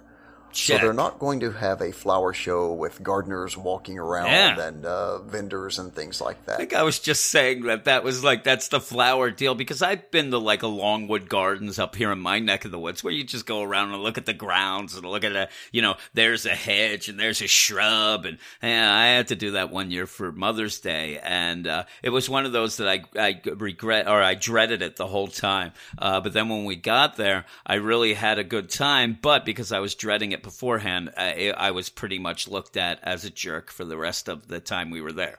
It is a bigger festival, and there are food booths, like I said, for every country. There were food booths at this at the flower show I was at, Mike. In the World Showcase. There are all kinds of topiaries with colors and everything else around. Flower show. And there are also concerts. I don't know if tonight we'll be seeing Peter Noon. I'm telling you, when I went to the flower show, I sung a couple tunes to myself. Jones, before he passed away, Alan Parsons Project. And Peter Noon. Peter Noon was in Quakertown at our park playing last summer, and I thought it was such a big deal. Ranger, I think, was appearing earlier this year. We'll probably check out one of the Village People concerts later this trip. Okay, now I thought actually you were telling me that there was going to be a concert with one of the Village People, preferably the Indian. Maybe that I thought. We're going to this concert. One of the Village People. The biker. Before we the construction worker go. So yes, it's a little bit bigger than a flower show, but I might have to hashtag flower show for a lot of this trip. I think that's the good hashtag. Sounds good. Anyway, hashtag flower show problems. So yes, and you had mentioned before Peter Noon. Speaking of, who is a wonderful, wonderful performer. Yeah. We saw him before, and the first time I heard him from my porch when he played at the park. Sounded great. Saw him, we were approaching the pavilion. And me and Mike were the only ones who know who that is. And I heard him singing, and I was like, well, that's Herman, because he is Herman of Herman's Hermits. Yes, and my mom, huge fan. So I had a lot of Herman's Hermits records in the past, and if Mike is a fan, he'll get a kick, because my favorite song back in the day was The Man with the Cigar. Was my favorite Hermit that nobody's ever heard. And you had mentioned before in a review of Punk's Not Dead that maybe someone like Peter Noon should be the villain. No, he could never be a villain. He is a wonderful person with a great sense of humor. And his voice is still just spot on and wonderful. So we'll probably be seeing him again tonight. But anyway, just wanted to give you a little heads up that it's not a flower show. It is the International Flower and Garden Festival. Flower show. And so I'll need to be going toward Epcot to attend said festival pretty soon. And so let's see, I'm going to wrap it up with, we've got to turn the spotlight off. Turn off that Patreon spotlight. Of course, it's patreon.com/weirdscience. Patreon.com/weirdscience, where you can encounter such characters as the Phantom Reviewer. Oh my God. Or the Guy Kid Jimmy Werner. Yeah. The Guy Kid Jimmy Alvin. Yeah, Jimmy Alvin. Not Jimmy Werner. The Man-Child Eric Lee. Yes. The Cellar Dweller.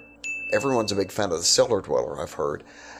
And so funny. Now, when Mike plays it out there, the stuff that we're doing on the Patreon, like these names, it reminds me of our complaints of what this rant and rave turned into. And so I will say the Guy Kid, hopefully people get the joke that the Guy Kid is the parody of the Man-Child. But some people didn't really get that. See, Eric Shea, and then also the guy, the one who stirs...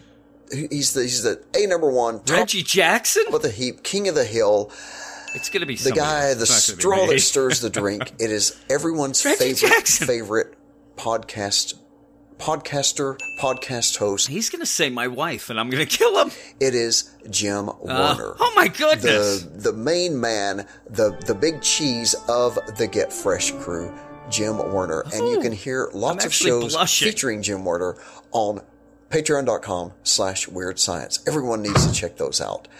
And let's see. So watch out. You're never one of those guys from the Pop Culture Podcast. Every other Monday, they'll pop up and culture that ass. This Monday. Keep it weird and see you in 7. See you in 7. I just thought, too, because that's the end of this rant and rave thing. I just thought, like, I always struggle to end anything that I do, especially on Patreon, because when Eric's there, that's why you'll hear me at the end. What do we say, Eric? Because I never know what to say at the end, and I'll stammer and stumble along. I should just grab that from Mike and just have that as my ending. And I think I'm going to do that from now on, if I remember. I always forget things. But that is it. That is it for the Rant and Raves. A longer Rant and Rave deal. Like I said, why we did this, or why I decided to do this for this, as well as that Eric, he had drinking to do. But I'm going to be releasing this, obviously, when you listen to this. If you listen to it right away, the regular main podcast will be coming up later, a couple hours later that night, which I'm recording this on Sunday. But with that, just to, wrap it all up. See, I'm already stammering and stumbling. I got to go back and play that from Dancing Mike. But yeah, if you go over, if you like what you hear, want to listen to these other shows that were mentioned a bunch of times, you can go over to patreon.com/Weird Science and support us. We also have the website, WeirdScienceDCComics.com. And if you want to email us at weirdsciencedccomics@gmail.com. Do all that if you want to be involved in the Rant and Raves. And if the Rant and Raves, if we have it at a certain level like this, which is, I'm looking now, it's going to be close to 2 hours, I will do this kind of separate show, have it come out early. I don't know if people enjoy that or whatnot. I'm sure people will complain that they like the flow of the podcast with it in there. But I figured that we'd try something a little bit different this week. So maybe it'll give you something to listen to before you end up listening to the main podcast tonight. But yeah, this week on the Patreon, we have the Pop Culture Podcast. We'll have that on Monday. We have a super secret podcast coming out probably Monday night as well that I'm not even going to tell you what it's about. You're going to have to wait and see. And we also have, I'll be doing my other review show. I haven't really looked at what was coming out this next week. And usually this is about the time that I'll go through the books that are coming out the following week to see what I would do for my show. So I'm going to look right now as we speak where I see a Fraggle Rock #1 coming out. That's interesting, Fraggle Rock. We also have, I always just look for the #1. So that's usually what I'm going to grab onto. Oh, you know what? We have that Isola #2 by Image Comics, which I love that first one, that Brendan Fletcher, Carl Kerschel book. So I'll probably be doing that. So that I'll mark that down as a given. But yeah, other than that, maybe the Fraggle Rock. I have a feeling that Dancing Mike likes Fraggle Rock because you know what? I like Fraggle Rock, and usually Dancing Mike likes a lot of the things that I liked as well. We just differ in our Scott Snyder love. That's where we differ. But yeah, there's that. We might have, I know that the Cellar Dweller's working on a podcast of his horror movie deal, and we have a bunch of other things coming up, a New 52 review podcast on Batwing Volume 1, things like that. So yeah, keep an eye out. I always do it, and even if you aren't on the Patreon, but you want to get a little taste of it, I just want to remind you, you can go over there and subscribe to it, and you will not be billed for a month, and you don't have to be billed. You can actually quit before you get billed, and then you could have at least tried out. That's all I asked. I don't sit there and yell and scream like, oh, God damn it, they did this and that, and they stole this. I'm not Lars Ulrich. I'm not yelling about stuff like that. If it's not for you, it's not for you, but I think there'd be something just about for everyone. That's kind of how we are playing it. We don't want to have one of those Patreons that they just say,